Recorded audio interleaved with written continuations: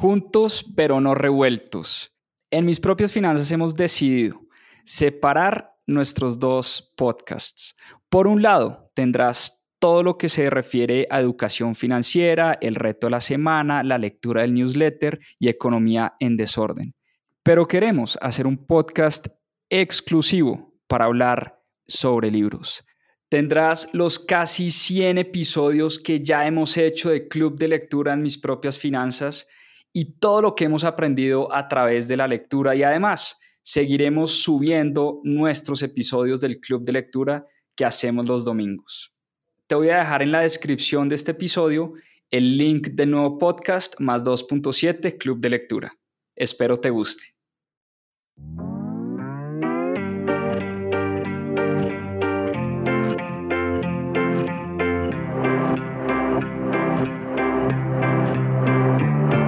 Hola, mi nombre es Juan Pablo Zuluaga, soy cofundador de Mis Propias Finanzas y quiero darles la bienvenida a Más 2.7, nuestro club de lectura. Durante 52 semanas leímos un libro todas las semanas y en este club de lectura van a encontrar la conversación de todo lo que aprendimos a través de la lectura.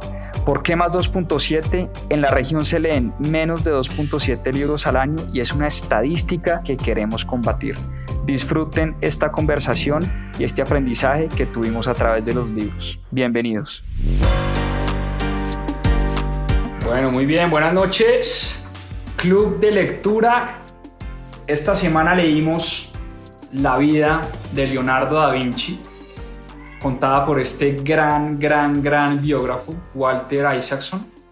Walter Isaacson, tal vez muchos de ustedes han leído la historia de Steve Jobs. Escribió también la historia de Benjamin Franklin. Me gustó tanto la biografía que escribió de Leonardo da Vinci que hoy acabo de comprar, ni siquiera lo he sacado del plastiquito, la biografía de Einstein, también escrita por Walter Isaacson. Y les confieso que estoy fascinado con la historia y la vida de Leonardo da Vinci. Una vida apasionante, una vida de genialidad y una historia lindísima contada, como les decía, a través de este gran biógrafo. Bueno, muy bien. ¿Quién es Leonardo da Vinci? ¿Quién es este genio que todo lo pensó? Este genio que todo lo estudió y quiso conocerlo absolutamente todo. Una persona con una curiosidad insaciable. Una persona que no se cansaba de aprender, que todo, absolutamente todo se lo preguntaba, que llegó a dominar las artes, la física, las matemáticas, la ciencia, la filosofía, la botánica, el estudio de la naturaleza, la anatomía. Creo que no hay tema que no haya tocado Leonardo o no hay tema por el cual Leonardo no se haya interesado. Por eso Leonardo se conoce como uno de los grandes genios de nuestra historia. Y lo más fascinante, ya vamos a ver, lo más fascinante de Leonardo es que era un genio supremamente humano, supremamente asequible, supremamente cercano a las personas y a su tiempo. Leonardo da Vinci nació en Vinci, en una provincia a unos pocos kilómetros de Florencia. Nació en 1452 en la provincia de Vinci y era hijo de un notario llamado Ser Piero. Su padre, Ser Piero, era un notario muy reconocido de una familia aristócrata de la Florencia de los 1500, de la Florencia del 480, y una familia de notarios. Su padre, su abuelo, su bisabuelo, su tatarabuelo habían sido notarios, era una tradición de la familia. Pero Leonardo fue un hijo bastardo. ¿Qué es un hijo bastardo? Un hijo fuera del matrimonio. Leonardo es hijo de una esclava árabe. Su madre se llama Caterina y es un hijo que su padre, digamos, reconoció y su padre adoptó, pero es un hijo que nunca pudo llegar a ser un hijo legítimo y nunca, por esa razón, podía llegar a ser el notario de la época. No podía continuar con esa tradición de familia de ser el gran notario de las grandes familias aristócratas de la época. Y tal vez, diría yo, fue una de las mejores cosas que le ha pasado o que le pasó a Leonardo en su vida, y es haber nacido por fuera del matrimonio. Porque si hubiera nacido dentro del matrimonio legítimo de Ser Piero, seguramente Leonardo hubiera sido notario y no hubiéramos conocido a ese gran genio que llegó a ser Leonardo da Vinci.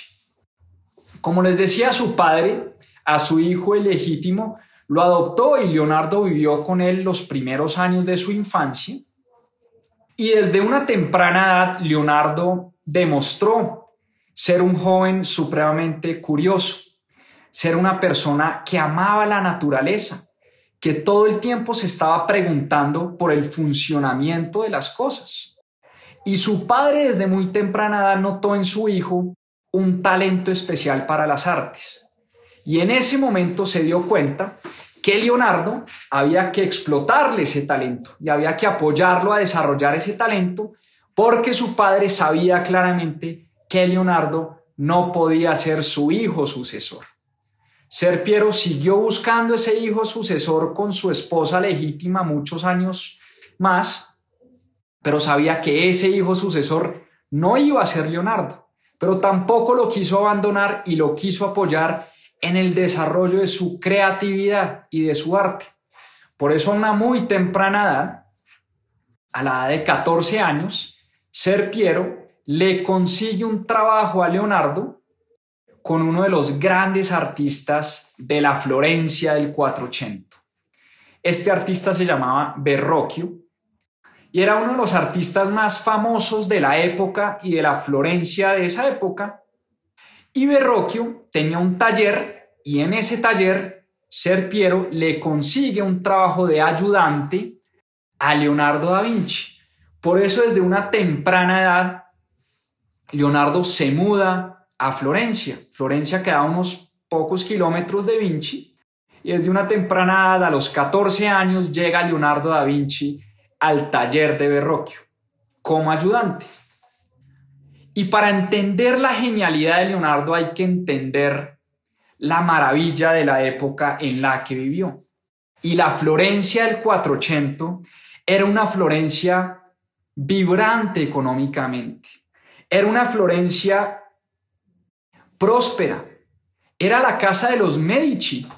Yo creo que después podemos hablar bastante de los Medici, pero era la casa de esos grandes banqueros aficionados por el arte y era la cuna del comercio de la Italia de los 1500.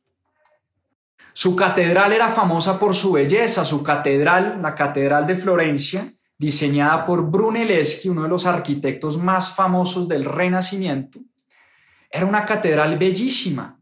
Era una ciudad donde confluían artistas, filósofos, mercaderes, banqueros, empresarios. Era la época del Renacimiento. ¿Y qué es el Renacimiento? También hablemos de esa época del Renacimiento, o renacer contra qué. Era renacer contra ese largo periodo de letargo del medioevo, de la edad medieval, esa edad oscurantista, donde tal vez Dios y la iglesia y las cruzadas y todo estaba supremamente alejado del ser humano como tal. Y era el renacer del arte, el renacer de la pintura, el renacer de la filosofía, el renacer como del hombre como el centro del planeta Tierra, el hombre como lo más importante de este mundo. Era encontrar el paraíso en la tierra y ya no en el cielo o en algo que no conocíamos. Era una época, como les decía, donde confluían filósofos, artistas, personas, grandes escritores, grandes intelectuales, un mundo además de una Italia supremamente boyante. Recordemos que todo el comercio de Oriente tenía que pasar por Italia antes de llegar a Europa Italia de ahí pues recibía y se lucraba bastante de ese comercio, eso por un lado. El cristianismo seguía pagándole tributo a Roma y al Vaticano, era otra de las grandes fuentes de ingreso de la Italia del Renacimiento. Y por eso Italia se convierte en ese lugar, como en esa Atenas del Renacimiento, esa Atenas del siglo V antes de Cristo, era la Florencia de ese momento donde empieza Leonardo su carrera como artista en el taller de Verrocchio. En ese lugar, especial para muchos, es que Leonardo empieza a desarrollar su genialidad en ese taller.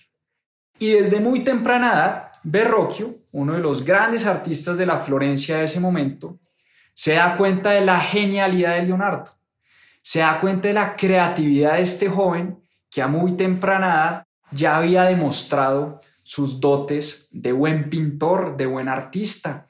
Verrocchio era ese artista que lo contrataban los Medici para las grandes pinturas, para hacer escudos, para hacer banderas, para construir cosas. Fue en el taller de Verrocchio también donde Leonardo despierta esa fascinación por cómo funcionan las cosas, por la mecánica, por la hidráulica, por la óptica, por la física, por las matemáticas. De hecho, al taller de Verrocchio le encargan en la Catedral de Florencia poner una bola de oro que pesaba como 3 o 4 toneladas. Y en ese encargo se encargó el taller de Verrocchio de construir unas grúas para poder levantar esa bola que pesaba un montón y poderla poner encima de la cúpula de la Catedral de Florencia, que era una de las obras de arquitectura más bellas del Renacimiento. Y desde ese momento, Leonardo queda completamente fascinado por la tecnología de la época, ¿no? Por la física de la época, por la construcción y el movimiento de las cosas. Y desde ese momento empieza a desarrollar esa habilidad también por la ingeniería. Leonardo era un ingeniero y era capaz de construir cosas y capaz de pintar también. A la edad de 20 años, Verrocchio le encarga su primera pintura. Y es que Verrocchio estaba pintando un cuadro que se llamaba El Bautismo de Cristo, y en ese cuadro le encarga la pintura de uno de los ángeles del cuadro a Leonardo da Vinci. Y en ese cuadro, en ese ángel que logra plasmar Leonardo da Vinci, para que tomen nota y vean el cuadro después, se llama Bautismo de Cristo, pintado por Verrocchio, pero donde Leonardo pinta uno de los 2 ángeles que están mirando, que están presenciando el bautismo de Cristo. Y es la primera vez que en una pintura Leonardo logra plasmar el movimiento de un cuerpo. Si ustedes ven posteriormente, cuando terminemos este live y googlean esta pintura, se van a dar cuenta que es un ángel que mira como de lado, mira como hacia el lado. Y es primera vez, todos los cuadros anteriormente pues estaban plasmados como en 2 dimensiones, casi todas las figuras estaban plasmadas de frente. Y es primera vez que alguien logra plasmar como ese movimiento y ese contorno del cuerpo. Y es que Leonardo, aún a su corta edad, a sus 20 años, llevaba estudiando no solo la naturaleza y cómo funcionan las cosas, sino llevaba estudiando el cuerpo humano. Y la gente queda maravillada con ese ángel, la gente se entera que ese ángel lo pintó Leonardo da Vinci. Dice la leyenda que Verrocchio, su gran maestro, nunca jamás volvió a tomar un pincel después de haber visto que su pupilo lo había superado. Después de esto, queda tan maravillado con la forma de pintar de Leonardo que dice: hasta aquí llego yo. Ya cuando el pupilo supera al maestro, ya el maestro no tiene nada que hacer, y por eso Verrocchio se dedica a la arquitectura, a la escultura, a otro tipo de arte, todo menos a la pintura, porque decía: aquí hay una persona que ha superado a ese maestro. Y por eso Leonardo empieza a coger muy buena fama, y ya en el año 1476, Leonardo tenía 23, 24 años, ya era reconocido como uno de los grandes artistas de la Florencia de la época y competía con artistas como Rafael, Botticelli, Ghirlandaio, todos estos artistas del Renacimiento que llevaban pues años tratando de perfeccionar su arte. A Leonardo da Vinci ya lo reconocen como uno de los grandes artistas de la época. Y Leonardo tenía un hábito muy bonito y era que absolutamente todo lo que veía y todo lo que estudiaba lo anotaba en unos cuadernos. Era un escritor de notas empedernido. Todo, absolutamente todo lo anotaba. Hacía dibujos en sus cuadernos, anotaba cosas, anotaba conversaciones, anotaba estudios de luz, de óptica, de hidráulica, de física, de movimiento, de botánica, de anatomía. Por eso los cuadernos de Leonardo son uno de los grandes legados y los grandes regalos que él le dejó a la humanidad. Son más de 7.000 páginas de notas de Leonardo escritas a mano, de pinturas de Leonardo en sus cuadernos, de notas de cómo funcionan las cosas, de cómo muevan las alas los pájaros, de cómo las plantas se nutren del agua, de cómo funciona la hidráulica en una ciudad, de cómo debería ser el urbanismo de la Florencia de la época, de cómo se mueven las caras de los seres humanos cuando hay melancolía, cuando hay depresión, cuando hay alegría. Una cantidad de notas que Leonardo deja plasmados en sus cuadernos. Inclusive estos cuadernos han sido elementos de estudio por muchos años. Yo no sé si ustedes han leído la novela de Dan Brown, El Código de Da Vinci. Dan Brown dice en su novela que los cuadernos de Leonardo están llenos de enigmas y de códigos indescifrables. Y había una particularidad en Leonardo, y es que Leonardo era zurdo. Escribía con la mano izquierda. Y sus cuadernos, él fue siempre autodidacta, y sus cuadernos están escritos de derecha a izquierda. No de izquierda a derecha como escribiría un diestro, sino de derecha a izquierda. Dan Brown dice, cuando uno ve los cuadernos de Leonardo, digamos a primera vista, parece un cuaderno lleno de códigos y de letras extrañas. Y lo que pasa es que están escritos al revés, escritos por una persona zurda que escribía de derecha a izquierda. Si uno pone un espejo en los cuadernos de Leonardo, puede leer claramente lo que dice en sus cuadernos y entender claramente lo que dice en sus cuadernos. Pero como Leonardo fue un autodidacta, nunca fue al liceo, nunca fue a la escuela, nunca tuvo una educación formal, a él nadie le enseñó a escribir. Aprendió a escribir solito y escribió de la manera más cómoda. Un diestro escribe jalando el lápiz. Leonardo decía, pues un zurdo le queda más fácil jalar el lápiz de izquierda a derecha.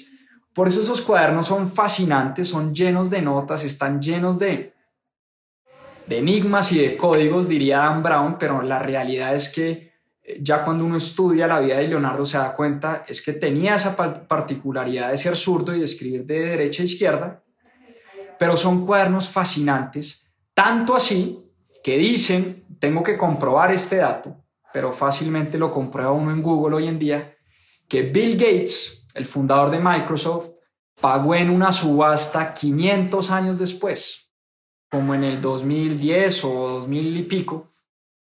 500 años después, Bill Gates pagó $30 millones en una subasta por uno de los cuadernos de Leonardo. Porque Leonardo da Vinci era el héroe, o es el héroe de Bill Gates, como también es el héroe de Steve Jobs. Steve Jobs, el fundador y creador de Apple, vivía fascinado con la vida de Leonardo da Vinci, porque dice que Leonardo fue el único personaje en la historia de la humanidad que logró combinar el arte y la ingeniería y construir a través del estudio del arte y de la ingeniería cosas fascinantes. Y recordemos que Steve Jobs, otra de las biografías escritas por Walter Isaacson, otro genio sin duda, pero Steve Jobs también vivía fascinado con las obras de Leonardo da Vinci, con la curiosidad extrema de Leonardo da Vinci. Entonces, esos cuadernos nos dejan unos regalos fascinantes, pero nos cuentan muy poco sobre su vida. Este no era un diario de Leonardo. Leonardo muy poco hablaba de su vida en esos cuadernos o en esas anotaciones. ¿Qué se sabe de la vida de Leonardo? Leonardo era homosexual, nunca se casó, tuvo un ayudante que él llamaba Salai, un ayudante de su taller en Florencia, cuando después terminó fundando su taller. Salai, que se traduce pequeño diablo, era el apodo que Leonardo le tenía a este pequeño diablo. Y Salai era su ayudante, era como 14 o 15 años menor que él, y se dice que era su amante también. Fue uno de los pocos amores que tuvo Leonardo da Vinci en su vida. Pero de la vida amorosa y de la vida sexual de Leonardo se sabe muy poco, pero lo que sí se sabe es que a sus 24 años fue acusado por un anónimo en Florencia de sodomía y de tener relaciones sexuales con niños menores. Una acusación que a Leonardo lo deja totalmente devastado y mal parado. A Leonardo lo juzgan, pero nunca es condenado porque nunca se encuentran pruebas de que en efecto practicaba la sodomía. Pero Leonardo queda bastante aburrido después de ese evento, pues que le hizo mucho daño a su imagen, a su persona. Leonardo era además un tipo supremamente guapo, pintoso, era alto, medía como 1,80, era musculoso, tenía como una cabellera de rizos supermarcados, era un tipo bastante pintoso, si se quiere. Y además era un conversador espectacular, le caía bien a todo el mundo, era charlatán, sabía de cualquier tema, entonces uno se sentaba a hablar con Leonardo da Vinci y el tipo te hablaba de absolutamente todo. Y por eso le caía muy bien a la gente en Florencia. Leonardo era un bacán de tiempo completo, literalmente hablando, cuenta Walter Isaacson en su biografía. Leonardo era un tipo además gran vendedor, se sabía vender, pero nunca tuvo en Florencia ese gran padrino.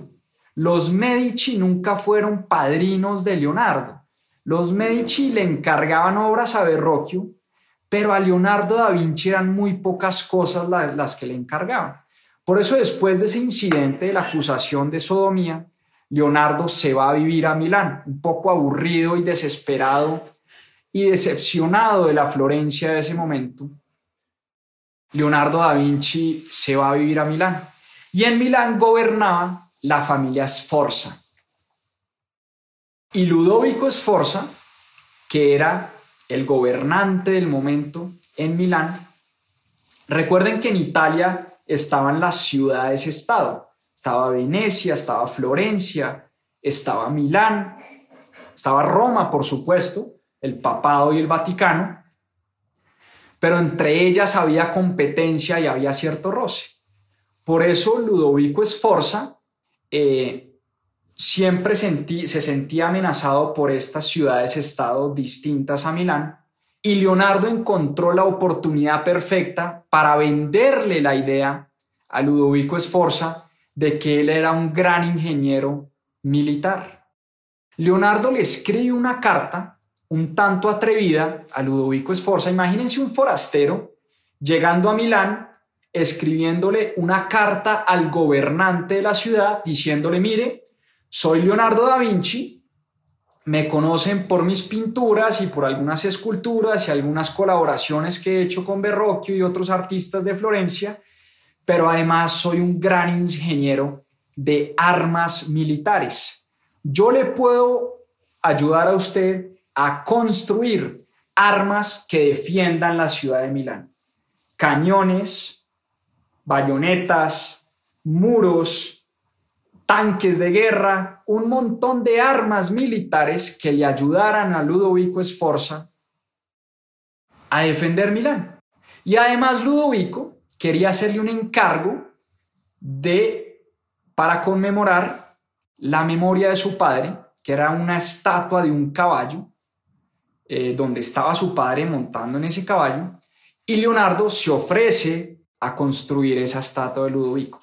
Entonces Ludovico, fascinado un poco por el arte y por la buena biografía que traía Leonardo anteriormente, lo contrata a Leonardo y además le hace un primer encargo de su amante y de su esposa Cecilia y lo nombra ingeniero de la corte. Era el gran sueño de Leonardo da Vinci en ese momento, convertirse en ingeniero militar de una ciudad importante italiana como Milán. Y empieza a construir y a estudiar sobre todo. Recuerden que ya estaba en esa época funcionando la imprenta de Johannes Gutenberg. Y la imprenta de Johannes Gutenberg le permitió a Leonardo estudiar varios libros de ingeniería militar. Y aparte de eso, del estudio de la ingeniería militar, se pone a construir en Milán las armas que tanto había prometido a Ludovico Sforza. Antes de eso, le encarga un cuadro que se llama La Virgen y el Niño, y es un cuadro que Leonardo nunca termina. Y aquí hay un detalle importante. Leonardo da Vinci no terminó muchas de sus obras, no terminó muchos de sus cuadros, y era algo que inquietaba en principio a los Medici y segundo que empezó a inquietar a Ludovico Sforza. Le decía, oye hermano, pero es que yo le pongo a usted a hacer un caballo para mi papá y usted no lo termina. Lo pongo a hacer un cuadro de mi esposa y de mi amada y usted tampoco lo termina. Le tengo otro encargo. Él quería pintar un mural en un convento llamado Santa María de la Grazie, donde comían los frailes, y le dijo a Leonardo, pínteme la última cena de Jesús. Y a Leonardo se le convierte este cuadro en una de sus grandes obsesiones, por una razón muy sencilla. La última cena, recuerdan ustedes, ahora también, qué pertinente que estamos en Semana Santa, es ese momento cuando Jesús le dice a sus 12 apóstoles, a sus 12 discípulos, que uno de ellos lo traicionará. Entonces, para Leonardo se convierte en una obsesión plasmar ese momento cuando Jesús manda esa frase, uno de vosotros me va a traicionar.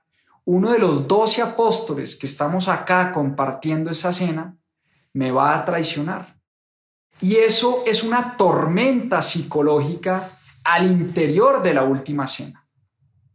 Y para Leonardo da Vinci es la obsesión de cómo plasmar este momento de infierno psicológico, cómo plasmar en las figuras de los apóstoles, en los movimientos de los apóstoles, en las expresiones de su cara, qué era lo que estaba pensando cada uno de ellos. Y se convierte en uno de los cuadros de la narrativa del arte más importantes de toda la historia. Tomen nota también para que busquen el cuadro de Leonardo da Vinci, La Última Cena. Es un cuadro fascinante, lleno de detalles. Yo no sé mucho de arte, les confieso, pero leyendo este libro creo que aprendí bastante, por lo menos de los cuadros de Leonardo. Porque Walter Isaacson hace un muy buen recuento de cada uno de los detalles de los cuadros más importantes de Leonardo da Vinci. Por supuesto, uno de los cuadros más importantes y una de las obras más importantes de Leonardo fue este de La Última Cena. Logra plasmar el movimiento de los cuerpos en este cuadro. Logra además plasmar la angustia de las expresiones de los 12 apóstoles. A unos los mostraba más serenos, a otros más angustiados, a otros confundidos. A Jesús lo muestra en el centro, bastante tranquilo, como si supiera que esto iba a pasar. A Judas, quien traicionó a Jesús, lo muestra bastante oscuro, bastante tenue, como con cara de culpable, al apóstol San Juan con una cara supremamente bella y femenina. Inclusive en el Código de Da Vinci, Dan Brown dice que San Juan no es San Juan, sino que era María Magdalena, que dice la leyenda era la amante de Jesús. Y por eso se dice que este cuadro también es bastante polémico, si se quiere. Y mucho se ha dicho sobre este cuadro de la Última Cena. Pero plasmó Leonardo en este cuadro de la Última Cena de manera magistral los movimientos del alma. Un cuadro, decía Leonardo, debe hacer que los espectadores puedan reconocer fácilmente por sus actitudes los deseos más íntimos del espíritu humano.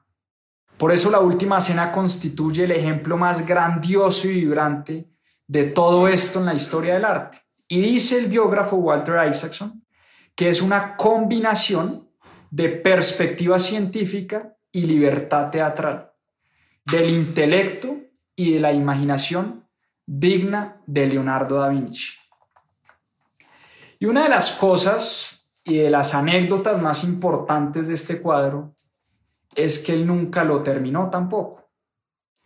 Ludovico Sforza, bastante preocupado también por uno de los muchos encargos que le había hecho a Leonardo y no había terminado, este es otro de los encargos que Leonardo nunca termina, porque Leonardo tenía una obsesión con la perfección. Y él decía, él que había estudiado la óptica y los efectos de la luz en el arte y en la pintura, él decía, ¿cómo hago para que un gran cuadro en un gran mural sea percibido de igual manera por una persona que lo mira de frente o lo mira de lado o lo mira a 1 metro de distancia o a 10 metros de distancia? Leonardo estudió todos los efectos de la óptica. Leonardo estudió la anatomía del ser humano y todo esto lo quería plasmar en su cuadro de la Última Cena. Cosa que logró de manera magistral, pero para Leonardo siempre fue una obra inconclusa. Por eso nunca la terminó. Y nunca la terminó, y además en 1499 los franceses terminan invadiendo Milán y Leonardo se escapa con su asistente Salai y regresa a Florencia en el 1500, en 1501 exactamente, pero ya otro artista en esa época estaba siendo bastante aclamado y tenía bastante fama, Miguel Ángel. Miguel Ángel nació en 1476, cuando Leonardo da Vinci regresa a Florencia. Miguel Ángel ya tenía, 23, 24 años y ya era uno de los artistas más renombrados de la Florencia del Renacimiento. Era el artista además favorito de los Medici, era el artista que más contrataba a la familia Medici para hacer los encargos. Y siempre hubo esa rivalidad entre estas dos genialidades. Da Vinci además era un tipo, como les decía, un bacán de primera, conversador, pintoso, alto, musculoso, su presencia, elegante como él solo, él se vestía de unas túnicas rosadas, era un tipo supremamente bien puesto y bien vestido. Miguel Ángel, por el contrario, era un man que no se bañaba, era cochino, era feo, melancólico, depresivo, no le gustaba hablar con nadie, peleaba con todo el mundo y por supuesto veía en Leonardo da Vinci a un enemigo en vez de verlo como su mentor. Y la gran pregunta que se hace a Isaacson en su biografía es ¿qué hubiera pasado si Miguel Ángel hubiera reconocido a Leonardo da Vinci como el gran mentor? ¿Qué hubiera salido de estos dos grandes artistas? Pues no, resulta que entre ellos había siempre una discordia, había siempre una disputa. Miguel Ángel le decía a Leonardo que era un vago y que no concluía ninguna de sus obras y se burlaba porque nunca pudo terminar El caballo de Ludovico Sforza ni La Última Cena. Da Vinci por su parte le respondía y le decía Le decía a Miguel Ángel, usted lo único que sabe pintar son manes en bola y su David es viringo. Todos sus cuadros con puro man viringo. Lo único que sabe pintar usted son desnudos y nada más. Deje su obsesión con los hombres desnudos y dedíquese a pintar otro tipo de cosas. Da Vinci, por el contrario, había pintado ángeles, naturaleza, mujeres, la última cena, hombres desnudos también. En cambio, decía que Miguel Ángel tenía una obsesión por los manes en bola y por los viringos. Una rivalidad, pues, bastante tonta. Ahora, a Leonardo le da muy duro, obviamente, pues que a muchos artistas el Papa lo reclutó a Miguel Ángel para pintar la Capilla Sixtina y a muchos otros artistas para decorar el Vaticano. Y a Leonardo da Vinci nunca lo llamaron. Eso le dio en el ego muy duro a Da Vinci y por eso su regreso a Florencia fue bastante tormentoso, si se quiere. Y a su regreso a Florencia hay un mercader llamado Francesco del Giocondo que le dice que quiere que le pinte un retrato. Contrata a Leonardo da Vinci para pintar un retrato de su mujer, de la esposa de este mercader, que se llamaba Elisa Gioconda.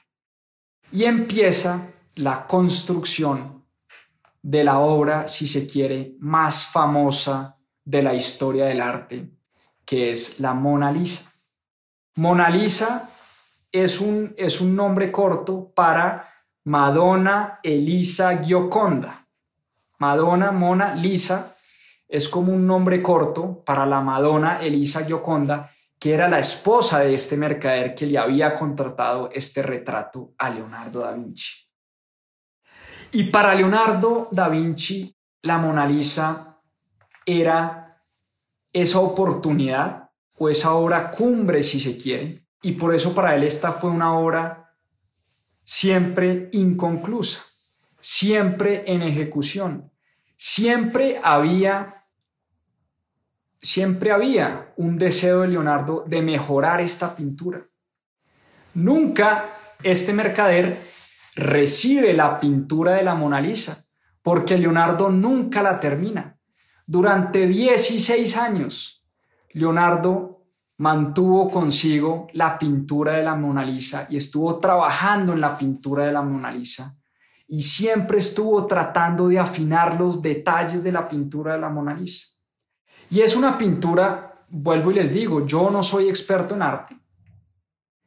Y yo, cuando tuve la oportunidad de viajar a Francia, al Museo del Louvre, donde está esta pintura, yo tenía 19 años, yo no entendía absolutamente nada y no entendía, y les soy sincero, y es una cosa de la que me avergüenzo hoy en día, no entendía por qué teníamos que hacer una fila de 3 horas para ver la cara de una señora que duraba, no sé, uno que duraba parado, uno en el Museo del Louvre, se para 5 minutos, ve a la Mona Lisa y lo despacha, rapidito. Leyendo este libro, entendí la majestuosidad de esta obra de Leonardo da Vinci. Cuando uno se mete en los detalles de su mirada, de las pupilas de la Mona Lisa, de los detalles del velo de su pelo, ¿cómo hizo Leonardo para pintar un velo de una mujer que cubría sus rizos? Las expresiones de su cara y, por supuesto, la sonrisa de la Mona Lisa, que es ese atributo que hace del cuadro un cuadro especial, que muchos han dicho es la sonrisa de una diosa y no de una mujer, y no de un ser humano.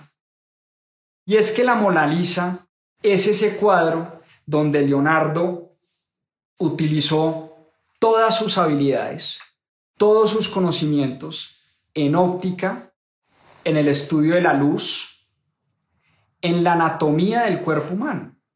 Leonardo da Vinci pasó muchos años disecando cuerpos humanos, quitándoles la piel para tratar de entender cómo estaba construida la musculatura de una cara, de un rostro, del cuerpo humano, había estudiado cada una de las partes del cuerpo.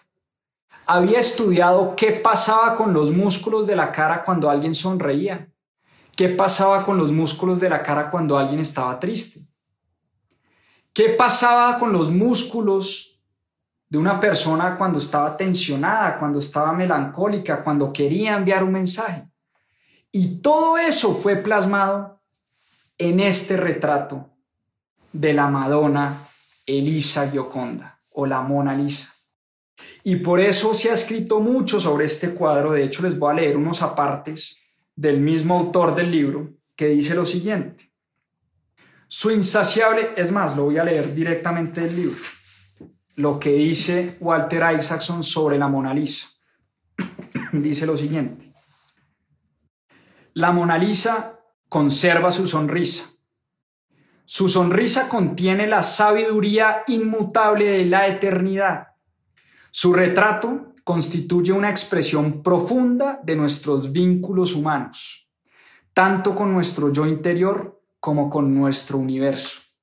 La Mona Lisa se ha convertido en el cuadro más famoso del mundo, no solo gracias al bombo publicitario y al azar, sino también porque los espectadores pudieron establecer un vínculo emocional con ella. Es el más vivo de todos los retratos jamás pintados. La Mona Lisa se transformó en algo universal, en una destilación de su sabiduría, acumulada sobre las manifestaciones externas de nuestras vidas internas y sobre los vínculos entre nosotros y nuestro mundo. La Mona Lisa es la meditación más profunda de Leonardo sobre lo que significa ser humano. Una obra bellísima que, vuelvo y les confieso, logré entender después de leer este libro y logré tratar como de estudiar lo que decía el autor, cada uno de los detalles del cuadro, y uno queda fascinado cómo es que una persona, cómo es que un artista logra, por ejemplo, los pliegues del vestido de la Mona Lisa. Échenle un ojo al cuadro apenas terminemos este live. Los pliegues del vestido de la Mona Lisa, la luz que refleja cada uno de los pliegues, cómo esa luz rebota en la cara de la Mona Lisa, la sonrisa enigmática, que uno no sabe realmente qué es lo que está pensando y qué es lo que está sintiendo esa mujer por dentro. La mirada, el efecto Mona Lisa, el famoso efecto Mona Lisa, que si uno la mira de frente, uno siente que la Mona Lisa lo está mirando a uno, y si uno la mira de lado, también nuevamente, uno siente que la Mona Lisa lo está mirando. Todo eso se vio plasmado en los estudios de óptica de Leonardo da Vinci. Él logró ese efecto Mona Lisa, ese efecto de los ojos, después de muchos años de estudio de la luz, muchos años de estudio de la óptica, muchos años de estudio de la pupila, la retina del ojo, lo que hay alrededor del ojo, la aureola, los músculos que mueven los ojos, los músculos que mueve la sonrisa, la cara de la Mona Lisa. Es, en conclusión, donde confluyen el arte, la sabiduría, la genialidad, el estudio, la creatividad de este genio llamado Leonardo da Vinci. Y con esa obra fue tal vez su última gran obra, porque ya se estaba poniendo viejo. Leonardo tenía unos 60, 65 años, cuando el rey de Francia, Francisco I, lo conoce y lo alberga en Francia y dice que él quería traerse ese renacimiento de Italia para la Francia de la época. El rey Francisco I en Francia estaba fascinado con el arte de Leonardo da Vinci, fascinado con el renacimiento italiano, y que era un tipo bastante culto, bastante leído, que era apasionado por el arte, la filosofía, la escultura, la arquitectura. Ese rey Francisco I fue por primera vez el gran padrino de Leonardo da Vinci. Leonardo da Vinci, a través de su vida, nunca logró tener como ese gran padrino, un Medici o una persona que, digamos, apadrinara su arte y lo que él quería hacer. Francisco I fue ese gran padrino. Ahora fue ya una edad tardía de Leonardo da Vinci. Él tenía 60 y pico de años, ya estaba en el final de sus días. De hecho, tenía una de sus manos bastante lesionadas, ya no podía pintar muy bien. Y Francisco I le promete o le dice, oiga, ¿usted por qué no me construye? Otro de los grandes sueños de Leonardo da Vinci, ¿usted por qué no me construye una ciudad para la corte?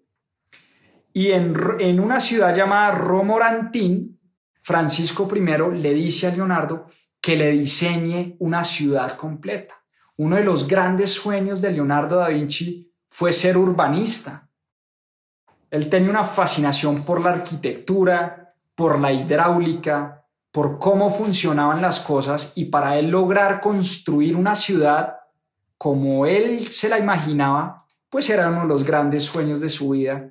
Por supuesto, un sueño que nunca se pudo concluir, porque a los pocos meses de Francisco I haberle entregado, si se quiere, ese encargo de construir una ciudad entera y diseñar una ciudad entera, Leonardo muere en los brazos, dice la leyenda, en los brazos de Francisco I en 1519, a la edad de 67 años, si no estoy mal.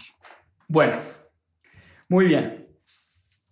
Conclusiones de esta gran lectura, conclusiones y qué enseñanzas nos deja la vida de este genio. Sin duda, es indiscutible que Leonardo da Vinci se merece este calificativo de genio. Pocas personas como él han logrado estudiar tantas ciencias, tantas artes y tantas cosas al mismo tiempo. Dice Walter Isaacson una frase muy bonita y se las leo textualmente. Leonardo es una de las pocas personas que han tratado de saber todo lo que hay sobre todo lo que se puede saber. En otras palabras, Leonardo da Vinci lo quiso saber absolutamente todo. Por eso estudió física, matemáticas, álgebra, geometría, arte, escultura, pintura, filosofía, botánica, anatomía, naturaleza. Estudiaba la naturaleza y el movimiento de los pájaros y el movimiento de las especies. Lo estudió absolutamente todo. Una curiosidad insaciable. Por eso era un tipo supremamente disperso. No podía concentrarse en una sola cosa. Tenía que estar estudiando un montón de cosas al mismo tiempo. Por eso nunca terminó muchas de sus obras, pero no por eso no se le puede tildar de genio. Por el contrario, las pocas obras que sí logró terminar, por supuesto, demuestran la genialidad de Leonardo da Vinci. Obras como La Última Cena, inconclusa, obras como La Mona Lisa, para él inconclusa. Leonardo dice que la Mona Lisa nunca la terminó, de hecho siempre la cargó con él durante el resto de su vida, durante 16 años, porque cada vez que estudiaba algo le hacía un retoque a su Mona Lisa. Por eso nunca se la entregó a su mercader que le había contratado esta obra. Y hay unas enseñanzas, el último capítulo de este libro nos deja unas enseñanzas muy importantes, porque por supuesto es inútil pensar que nosotros podemos convertirnos en Leonardo da Vinci. Es inútil pensar que podemos llegar a estudiar todo lo que estudió Leonardo da Vinci. Pero Leonardo da Vinci es un genio muy humano y es un genio muy asequible, como decía al principio del live. Es un genio al que le podemos aprender muchas cosas. Y les dejo algunas de las enseñanzas que dice Walter Isaacson después de estudiar y escribir esta grandiosa biografía sobre Leonardo da Vinci. Hay unas enseñanzas que podemos aprender de este gran genio. Les dejo algunas de las enseñanzas. La primera y más importante, hay que ser curiosos. Esa curiosidad intelectual de estar aprendiendo todos los días de cosas nuevas. Hoy en día creemos que es que la educación termina el día que nos entregan el diploma de la universidad. Mentiras. Ese día empieza. Inclusive nuestra vida como académicos, nuestra vida como grandes intelectuales, como grandes curiosos del mundo. De hecho, hay que aprender a asombrarse como se asombran los niños. No sé si ustedes tienen hijos o tienen niños pequeños, pero esa manera tan natural de asombrarse por las pequeñas cosas, por las cosas mundanas. Mi hijo siempre me dice, papá, este camión grande. Y uno dice, pues sí, qué pendejada. No, qué pendejada, no, hay que aprenderse a asombrar nuevamente como se asombra un niño pequeño. Esa es otra de las grandes enseñanzas que nos deja Leonardo da Vinci. Hay que aprender a observar. Leonardo da Vinci era un observador. Observaba cómo se comportaban las personas. Observaba cómo hablaban, cómo discutían, cómo bailaban, cómo caminaban, cómo movían, cómo gesticulaban. Era un gran observador. Nosotros, por supuesto, podemos copiar y podemos aprender eso de este gran genio. Hay que tener una obsesión por los detalles. Otra de las grandes características de Leonardo da Vinci. Dejarse llevar por el entusiasmo, soñar en grande. Leonardo soñó muchas de las cosas que hoy son realidad. Y les pongo un ejemplo concretísimo. En el año 1500, Leonardo empezó a estudiar el vuelo de las aves porque él decía que algún día el ser humano podía llegar a volar o podría llegar a diseñar un artefacto que volara. Estudiando el movimiento de las alas de un ave, Leonardo dijo, podemos copiar ese movimiento y algún día producir un artefacto que vuele, que se levante del piso. Era ni mucho menos los principios de lo que hoy conocemos como la aviación. Entonces, por eso, una de las grandes enseñanzas es tal vez soñar e imaginarse cosas que hoy no existan. Y esa es una de las características de los grandes genios, que pueden imaginarse el futuro, pueden imaginarse cosas que nosotros ni siquiera se nos han pasado por la cabeza. Por eso Steve Jobs, otro de los grandes genios y quien consideraba a Leonardo da Vinci como uno de sus grandes ídolos, decía, nunca hagas estudios de mercado, porque es una pendejada, es una estupidez preguntarle a la gente lo que quiere. La gente ni siquiera sabe lo que quiere. Yo soy capaz de crear cosas que la gente ni siquiera sabe que existen. Por eso creo el iPod.